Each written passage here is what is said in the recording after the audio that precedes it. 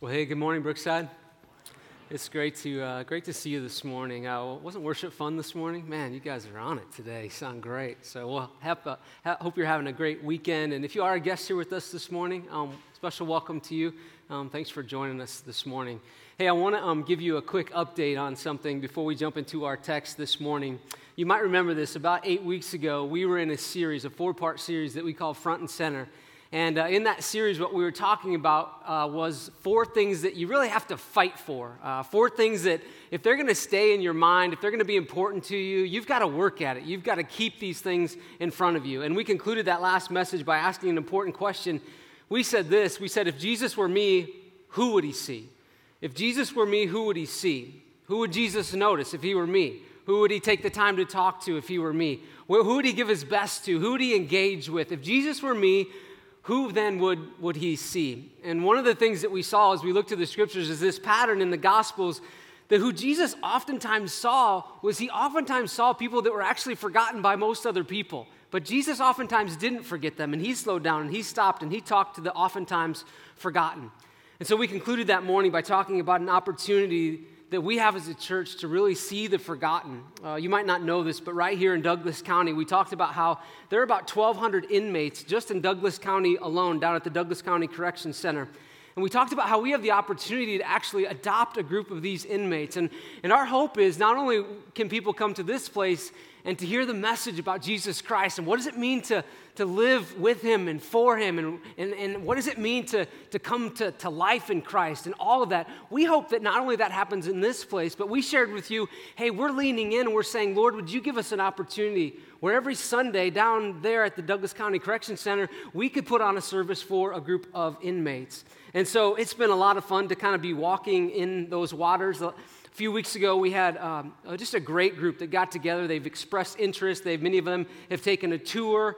And so we got together and we just talked about next steps. And we're working the process of building that team right now so that, again, we're seeing, Lord, we kind of open-handedly, Lord, would you have this for us? And can we make a difference down there, not only in these inmates' lives, but also in their families' lives? And maybe even God would allow us to impact them when they get out. So many of you have come up to me, though, since we first talked about that, and you've said, hey, I didn't jump in right away, but I heard about it, I am interested, I want some more information. So I wanted to just share this email address with you. If you have questions or you want to know, hey, how do I get connected in this way? jailinfo@brookside.net is where if you email us at that, just say, hey, I'm interested, I want more information, we'll do everything that we can to get you connected. We'll also keep all of you in the loop, and I asked you that morning, but I would ask you again this morning, would you be praying about this opportunity? You know, it's really exciting to kind of be at the ground level of something like this and just kind of seeing the process of how things come together and setbacks and then big steps forward and things like that. And so, though, would you just continue to pray that God would open the door for us to be able to make a difference in that place? You know, we want to continue to be a church that's on the move, that we're looking at our city and we're saying, Lord, we want to be used by you in big ways in our city. So if you would pray to that end for this specific thing, that'd be great. Well, today we're in Luke chapter 16, and we're in our series called The Best News Ever. And what this series is doing is we're working through chapter by chapter through the New Testament book of Luke. And what we're doing is we're seeing that the gospel is coming to life. We're looking at the words of Jesus Christ, and we're asking ourselves the question, okay, what does the gospel mean for me? What does the gospel mean for me, not just in one area of my life, but in every area of my life, in my thoughts, in my feelings, in my actions, in my decisions, in my relationships? What does the gospel mean for me? How does the gospel grip me? How does it change my life? And so that's the series that we're in. Today we're going to be in a text that's going to lead us to, and my hope for you really is this morning, that you will be able to walk out of here and you'll be thinking about the things in life that matter the most. The text is going to bring that to life. So to kind of set it up, though, I want to ask you a question. Have you ever had something happen to you, and the moment that it happened, it all of a sudden took your thinking maybe from surface level thinking, kind of just in the fray and the everyday matters of life, to a whole higher level? It helped you think about the things that are actually of most important. Have you ever had one of those circumstances take place in your life where it caused you to really take stock in the things that matter most? It slowed you down. It put you in another gear. On Halloween night this last week, our neighborhood, like many of yours, ours was just hopping with kids. I actually called Christina about 15 minutes in, about 6:15. She was dropping off one of our kids, and I said, hey, can you pick up some more candy because I'm about half out, and this parade just started, And so she did that, and we had a great night. We put this little fire pit in our driveway. Some of our neighbors came over, and so I'm talking to one of them at one point, and Chris speaks up, and he says, hey, did you hear about the accident that happened up on the highway on Tuesday morning? And I said, yeah. I said, Christina had told me about it. A car tried to miss a deer that was crossing the highway. It ended up hitting it, and that led to that car hitting another car, and then that car hit another car, and it was just a multiple car crash, and it was kind of a big deal. And he said, as that was all happening, he said, my daughter, 16, she's 16, had just left for school. And he said, so I'm standing outside, though. I just happened to be outside. And he said, I heard the first accident. And then I heard tires screeching, and then I heard the second crash. And then I heard more tires screech, and then I heard the third crash. And he said, and I just looked at my son who was outside with me, and he said, I just said, oh, no. So he picks up the phone, and he calls his daughter. No answer. He texts her. He says, hey, where are you? A few minutes later, she writes back, I'm at school, But isn't it true that in those moments, his thinking went to another level?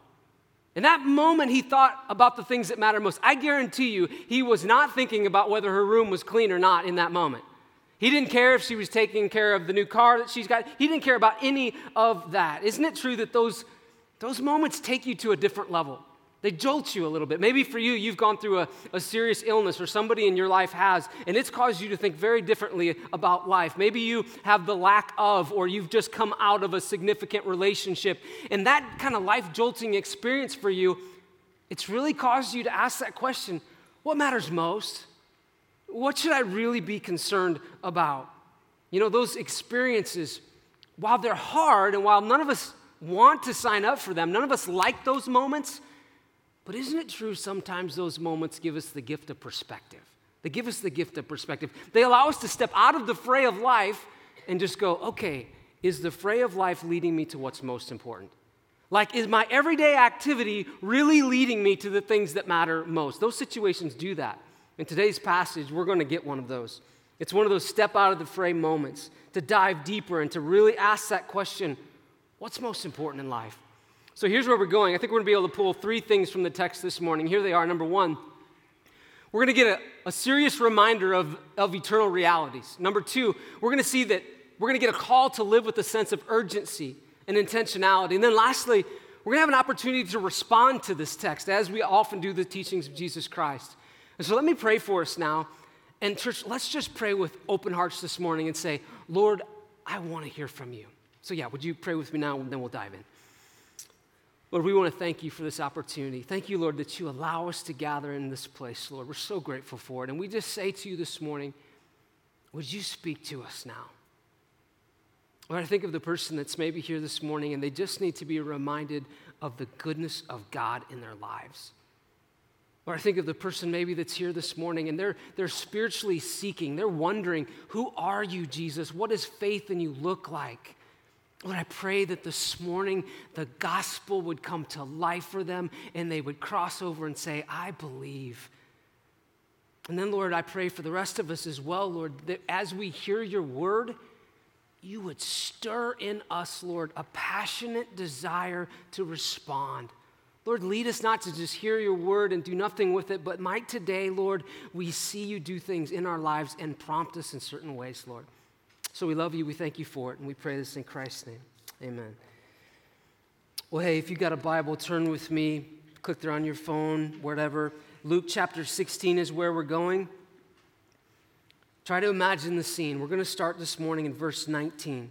It says this, there was a rich man who was dressed in purple and fine linen and lived in luxury every day. At his gate was laid a beggar named Lazarus, covered with sores and longing to eat what fell from the rich man's table.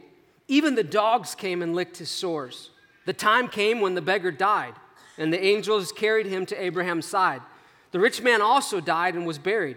In Hades, where there was torment, he looked up and he saw Abraham far away with Lazarus by his side. So he called to him, Father Abraham, have pity on me and send Lazarus to dip the tip of his finger in water and cool my tongue, because I am in agony in this fire. But Abraham replied, Son, Remember that in your lifetime you received good things, while Lazarus received bad things. And now he is comforted here, and you are in agony. And besides all of this, between us and you is a great chasm that has been set in place, so that those who want to go from here to you cannot, nor can anyone cross over from there to us." He answered, "Then I beg you, Father, send Lazarus to my family, for I have 5 brothers. Let him warn them so that they will not also come to this place of torment." Abraham replied, "They have Moses and the prophets. Let them listen to them." Verse 30, "No, Father Abraham," he said, "but if someone from the dead goes to them, then they will repent."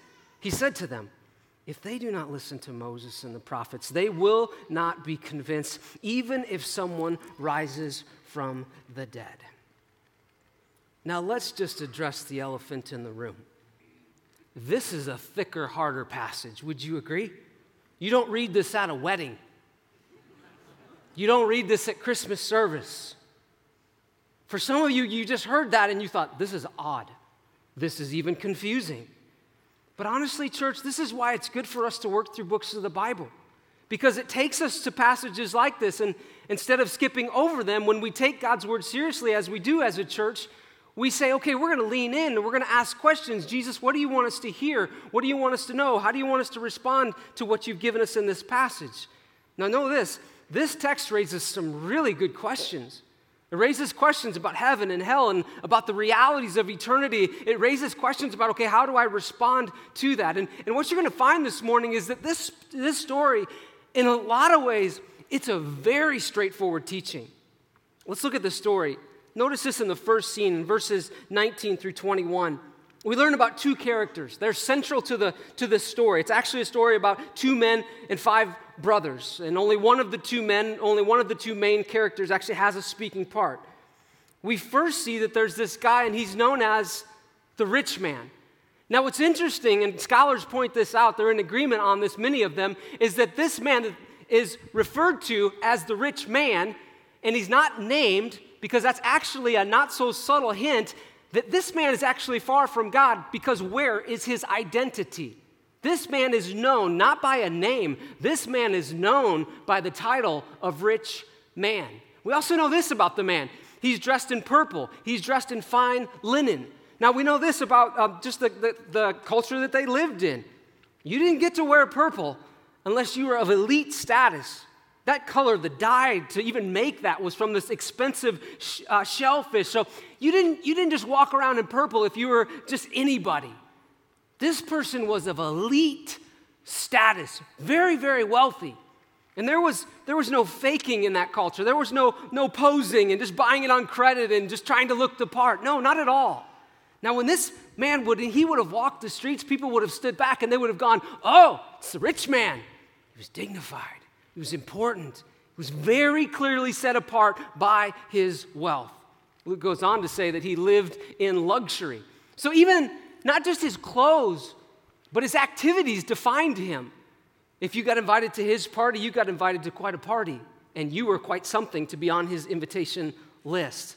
Verse 20 says this, it says, at his gate. Again, it's another not subtle indicator about what this story is all about. At his gate. Now, don't think of like maybe the gate going to your backyard. Don't think of like a little wooden gate that keeps in the dog. No. Think a big, beautiful gate, maybe attached to a fence that surrounded a big complex called his home. This man was distinguished, and he was known because of his wealth. On his obituary, it would have been very simple, but also very sad. It would have been a simple description: the rich man. We also know that the rich man had some religion in him. He talks about Abraham in the passage. Now, we know that he's far from God, and so this religion didn't penetrate his heart. It was just maybe activity that he went through. The circumstances of the other man, though, couldn't be any more different than that of the rich man.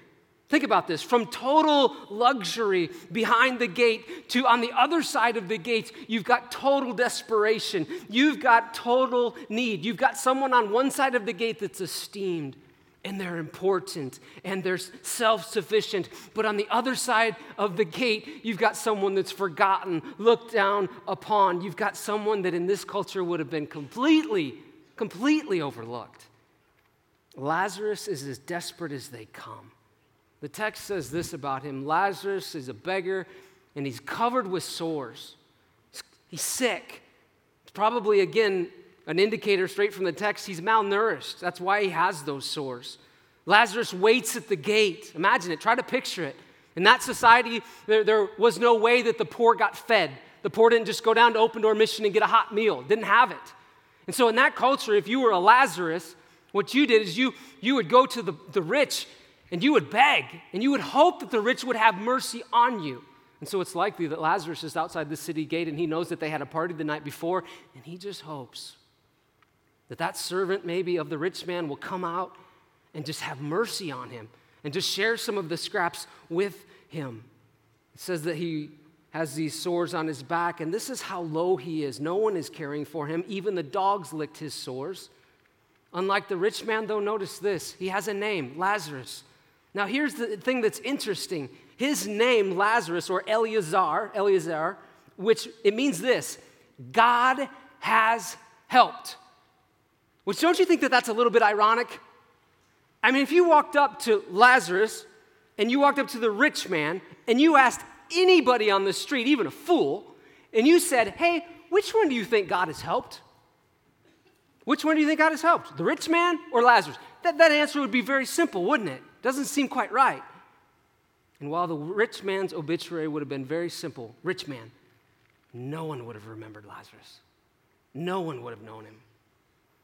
Quick time out. We have to ask this question about this text. Does this parable suggest that those who are rich are destined to go to hell? Is that what it's saying? The answer is no. See, this man's problem wasn't his fine clothes, and this man's problem wasn't his nice house, and this man's problem wasn't that he had a gate around his home. This man's problem was that his pursuit, that his trust was in those things instead of in God himself. He didn't have too much. He had too little of the things that matter most. This man was in poverty towards God. You look at the scriptures and you see plenty of godly people with wealth. David, Solomon, Esther, Abraham, and others. And while Jesus, we know this, as he thought about the poor, Jesus had great compassion on the poor. But we also know this. You look at the scriptures, the Proverbs are pretty clear on this. If you're poor because you're lazy, because you won't work, in the scriptures, that's called a sin. It's not godly to be poor. Not at all. That wasn't the case with Lazarus. Let's keep going.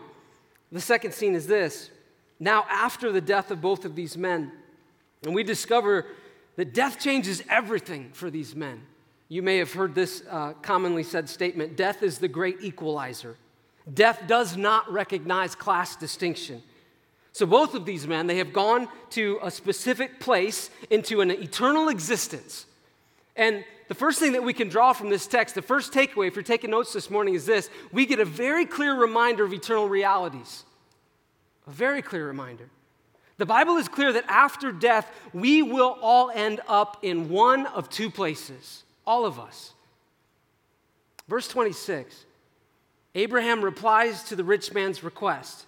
It says, and besides all of this, he says, between us and you is a great chasm that has been set in place, so that those who want to go from here to you cannot, nor can anyone cross over from there to us. A couple of weeks ago, you might have seen this in the news, the world's largest bridge over a sea was opened. This bridge, it connects people from Hong Kong and Macau to the Chinese mainland. It's quite a bridge. It's 34 miles long, spans this huge chasm of sea. And when you cross it, I don't know how this happens, but when you cross it, your heart rate and your blood pressure are monitored. How do they do that? I don't know. Only certain people can actually cross on this bridge as well. In addition to that, if that's not odd enough, if you yawn more than 3 times in 20 seconds, a yawn cam will take your picture and raise an alert. How do they do that? I don't have a clue. We're actually, though, going to install some yawn cams in here. And so if you feel in a couple weeks kind of a little, you'll know what's going on. in all seriousness, you've got to hear this from the scriptures this morning.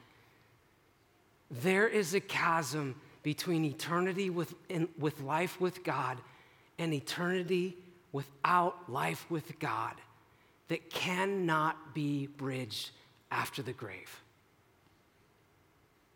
Let that sink. That's the message of the scriptures. It's that straightforward. It's that heavy. There's a chasm after the grave that can no longer be bridged. And that's why for us as a church, and even as you leave our auditorium and you walk out into our hall, you see it painted right on the wall. That's why our mission is so important to us as a church, helping people find and follow Jesus Christ, because we want to do everything we can on this side of the grave to help people understand you can cross that chasm. That through Jesus Christ, you can be rescued, you can be redeemed, you can experience life with God right now, right here, and for all of eternity. It's also why we have this value called intentional relationships. Because we believe that if the gospel has been given to me, like if I've received the free gift of God, it's not about anything that I do, but it's about this free gift that I received from God. But if I've received it, we believe that God puts us on this planet to help others receive it. And so my neighbor isn't just my neighbor for my neighbor's sake, for nothing. It's very intentional. We believe that God gives you coworkers for a reason. And so that when we see them, that we love them and that we long for people to know the God that loved us enough to send his son to die for us so that we might know him. It pushes us in a great way. Let's keep going. Look at the verse 27 with me. It says this. And now picture this. There's this chasm post-death that can't be crossed. Verse 27, he, the rich man, answered, "Then I beg you, Father, send Lazarus to my family," he says, "for I have 5 brothers. Let him warn them so that they will not also come to this place of torment." In other words, he's saying, I don't want them to come here. They don't want to come here. Verse 29, Abraham replied, "They have Moses and the prophets. Let them listen to them." In other words, he's saying they have the message of this book. We have the message of this book. We have the words of Moses. We have the law. We also have the words of Jesus Christ. And that's enough. Because when you have the clear message of the gospel and then you unite that with the Holy Spirit illuminating the heart and the mind as the Holy Spirit does, that's how we come to know Christ, and that's all you and I need. And what he's saying to this man is this: it wouldn't matter if you had more than that. Verse 31, he said to him, "If they do not listen to Moses and the prophets, they will not be convinced, even if someone rises from the dead." In other words, no miracle is going to help. No, the greatest miraculous event that could take place right before their eyes, it wouldn't matter anyway. I think we have to ask this question. Why is the rich man in hell? And why is the poor man in heaven? Is that how it works? I mean, one economic class goes up, one economic class goes down. If you're blessed here in this life, you're not going to be blessed in eternity. But if you're miserable here, all of a sudden you'll be blessed for all of eternity. Is that how it works, rich versus poor? No. Just think about how rich Abraham was, and that idea quickly gets debunked. The point being made here, and that's what we got to look at when we look at a parable. We have to be careful how we read parables.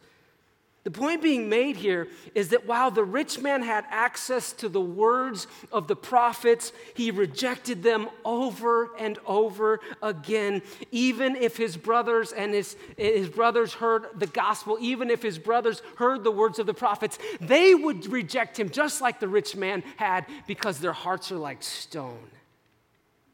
And we don't have to look far. In Luke chapter 16, just flip back a few verses and you see what was at the root of the rich man's problem. Verse 13. It says, no one, we know this to be true, don't we, church? No one can serve 2 masters. Either you're going to hate the one and you're going to love the other, or you're going to be devoted to the one and you're going to despise the other. You cannot serve both God and money. Jesus put it this way. Jesus said, hey, wherever your treasure is, that's where your heart's going to be. Wherever your treasure is, there your heart will be also. See, the problem with the rich man in this story wasn't that he was rich, it's that his riches became his idols. that he began to find his worth in them. That when he looked at his riches, that was his security. That was his purpose. That's the longing of his heart. The problem wasn't that he had stuff. The problem was that his stuff had him. Your God and my God is anything or anyone that captivates the longing of our hearts. It could be your identity. It could be tied to your purpose. It's what matters most to you. And so ask yourself that question this morning. Who's at the center for you? It could be a person. It could be intimacy. It could be a house. It could be a number in the bank account. It could be your children. It could be anything. Who's at the center? Who's your idol? Who's on the throne of your life? Who do you, in essence, worship because they get the deepest, or it gets the deepest longing of your heart? Instead of using his wealth to trust God with it and to win others, this man used it to his own end. He was self-sufficient. He didn't need God. He lived saying, I don't need God. Now, this parable, know this, it's not meant to answer every question about the afterlife. And Jesus is teaching us this, though, so that we'll take very much seriously and really to heart life on this side of eternity, life on this side of the grave. That's why Jesus is giving us this parable. And when you read a parable, you have to ask that question, what's the point? I've heard it said this way, the main things when you read a parable, the main things are the plain things, and the plain things are the main things. This was a warning story. This was meant to inform them and to push them to live a certain kind of life. It was meant for you and I as well to give us some handles about eternity, the very serious realities of eternity, but then to push us and to say, okay, in light of that, how do you live? What does that mean for us? So what do we know so far? So far we know this. Heaven and hell are real. They exist. We know that death brings division. We know that there's a distinction when a person dies. There's a distinction between humans. One goes to a place of union with their maker, the other to a place of isolation and torment because of the lack of the presence of God. Hell is the agony of not being able to love or to be loved. It's living in the regret of lost opportunity. Jesus spoke more about hell than anyone else in the New Testament. And the reason I think that he spoke more about hell than anyone else in the New Testament, and if you read the rest of his teachings, you know this, he didn't want anyone to experience it. No one. Back to the story, verse 24. Notice what this man's life is all about. It's all about him. Even in hell, he's like giving out orders. He's still being bossy. Verse 24. It says, so he called to him, Father Abraham, have pity on me and send Lazarus to dip the tip of his finger in water and cool my tongue because I am in agony in this fire. In other words, get Lazarus and let him be my little water boy. I walked by him in my entire life while he begged at the gate of my house. But now why doesn't he serve me? Takeaway number 2, here it is. Jot this down if you're taking notes. This text gives us a call to live with a sense of urgency and a sense of intentionality, graciously and kindly, but to live so intentionally. In John chapter 14, Jesus is comforting his disciples, and his disciples are going to watch him go to the cross. And so he knows that. And so he's comforting them. And so he makes a statement to them. He says, hey, where I am going, he says, don't let your hearts be troubled. Where I'm going, I'm going to prepare a place for you. But as he talks about that, one of them, Thomas, kind of gets, maybe a little nervous or just confused or whatever. And he speaks up and he says, yeah, but Lord, we don't know where you're going, so how can we know the way? So Jesus is saying, hey, guys, I'm going to go to the cross, but no, I'm going somewhere after that. I'm going to prepare a place for you, and then you're going to come to me. But Thomas is like, well, that's great. I'm loving the place, but how do we get there? How do we get there? And then Jesus says very plainly, he says, I am the way. I am the truth and the life. And no one comes to the Father but through me. And what Jesus was doing is he was giving this incredible invitation.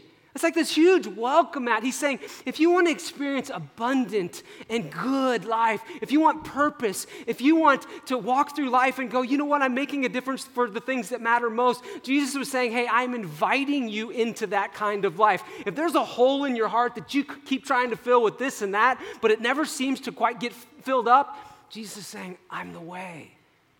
I love you. I'm the truth. I love you. I'm the life. Come to me. During the days of the early church, when Peter and John stood before this thing called the Sanhedrin, they were being questioned by these chief priests.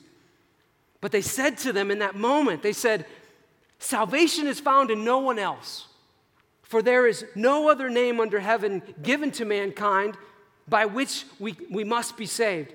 And what they were doing is they weren't trying to dissuade people from coming to know Christ. What they were saying is this, hey, please come to know the God who loves you. Please cross over the chasm between death and life while you still can. And so they pleaded with the very people that were persecuting them. As we journeyed through the book of Acts, I love this. We saw the Apostle Paul. He's being persecuted. These people are literally trying to take his life. And he says this to them. He says, short time or long, I pray to God that not only you, guys that were persecuting him, but all of you who are listening to me today may become what I am. Because Paul had experienced life with God. Paul understood what it meant to be far from God, but Paul also understood what it meant to walk in relationship with him. And he said, I don't care how long it takes, short time or long time, I'm praying for you because I long for you to know the goodness and the grace of God. Some of you feel that way. You've experienced the goodness and the grace of God, and you long for the people that you love to experience it as well. A couple of years ago, I read a book by a pastor named Kerry Shook. The book was titled 1 Month to Live, and he and his wife had done ministry for years and years, and over the course of the years, they walked through a lot of people experiencing the last days of their life, and they began to notice something about the attitudes and the actions of people, particularly when people were given a time frame, people that were given 6 months or 1 month. And he said this, he said, I noticed about these people that as they lived with the end in mind, he said they would do things that they always wanted to do. They would say things that they actually always wanted to say. They'd ask for forgiveness, and they would give forgiveness more freely. They took more risks.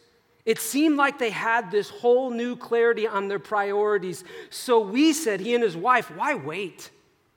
Why can't we live like that every day? Let me ask you, this question's for me as well. If you knew that you only had 1 month to live, what would you do differently?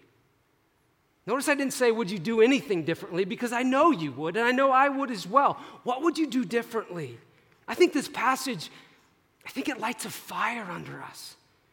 I think God's word this morning, it motivates us to say, okay, if I'm in the fray of life this morning, I just want to step above it a little bit and say, okay, Lord, am I living my life for the things that matter most?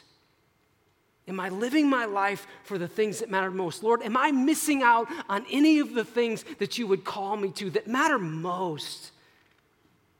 You know, oftentimes, though, I think this is true. When you think of the things that matter most, oftentimes you find that what matters most has a very close friend. And that friend has a name. And that friend's name is risk. It's living outside what's oftentimes comfortable. Have you ever found that? You press into God, and all of a sudden you feel like, whoa, I can take a risk, though. I got to step into some waters that are maybe a little bit uncomfortable. Last weekend, I was at a wedding, and I took our 10-year-old daughter, Ashlyn, with me, and she loves getting dressed up, so we just kind of had a fun date around this wedding. And on the way there, we were talking, and I was just mentioning to her, I'm not sure exactly how it came up, but I said to her, you know, sometimes God is going to ask you to do things that are out of your zone, where you feel comfortable, where you feel like, okay, yeah, this is just easy for me. Sometimes you're going to be nervous for things. But it's in those times that if you press in, you'll actually see that God do the most activity in your life. And while I'm telling her, it's like I'm going, this is for me. I know it's for me. And so I was actually telling her, I think this is where it came from. I was telling her about my journey to being a pastor because I was absolutely petrified of public speaking in middle school, high school, and surely in college. And so then I told her about this gift that I felt like God had given me just that morning. So last Saturday, our 365 reading was this. It was out of Psalm 118. And so I journaled about these two verses 6 and 7. It says this: "The Lord is with me. I will not be afraid. What can mere mortals do to me? The Lord is with me. He is my helper." And then underneath it, I wrote this phrase, and I felt like this was such a gift from God to me that day. 4 words: step into the miracle. What's a miracle? A miracle is the times when we look and we say, well, that wasn't possible in my own might. No, that happened because God showed up. That was a God thing. And I felt like the Lord was pushing me to step into the miracle. And here's what I just wonder, and I think about us this morning as we think about living intentionally and with urgency. I wonder how often we actually limit the capabilities of God in our life because in essence, we continue to operate in just our own strength. In essence, we don't step into the miracle, we just continue to live in our own strength. And I wonder if oftentimes we miss out on what God would long to do if we would just step in with His strength, the power of His Spirit moving in and through us. What would it be like if instead of shying away when things became fearful, what would it be like if we actually leaned in, if we stepped into it and we said, Lord, I'm just going to step into the miracle. So the next morning I get up and I'm getting ready to come here, and I grab my backpack, and around my backpack is this note from Ashlyn: "Step into the miracle, Dad." So then I go to the refrigerator to get my coffee protein shake out, and I see that there's a banana propped up against it, and it says this: "Step into the miracle." You know what she was saying to me? Dad, step into the miracle. Come on, Dad. Don't say no when God wants to say yes. Come on, Dad, have faith. Come on, Dad, live for things that matter most. Come on, don't live a safe life. Step into the miracle. Step into the miracle. When you doubt, step in. Why? Because you're stepping out of you and into the power of God.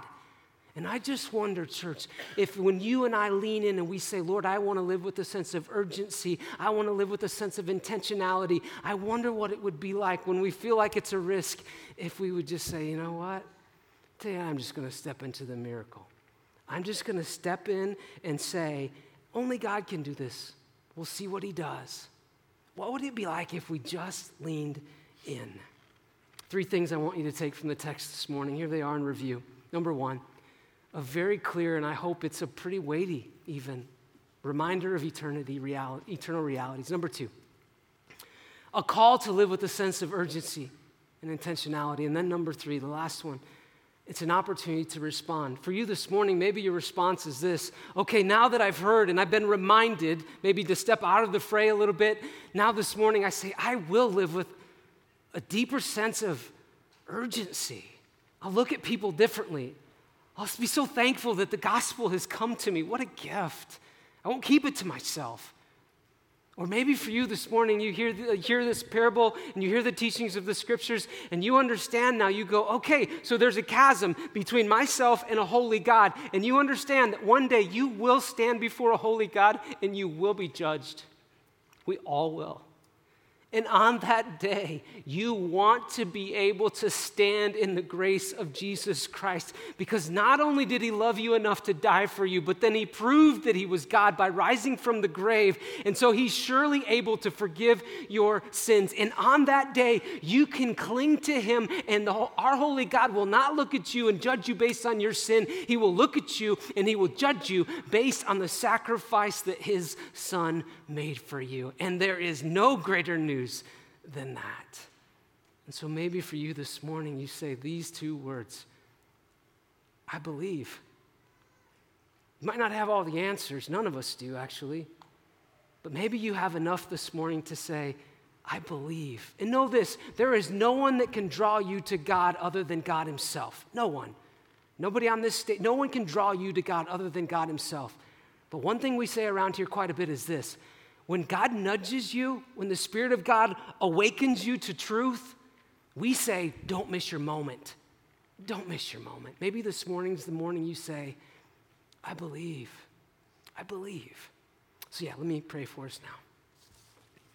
Heavenly Father, I thank You I thank you for this text. I thank you for the way that you lead us, God. And Lord, we pray that this would lead us to a renewed sense of urgency.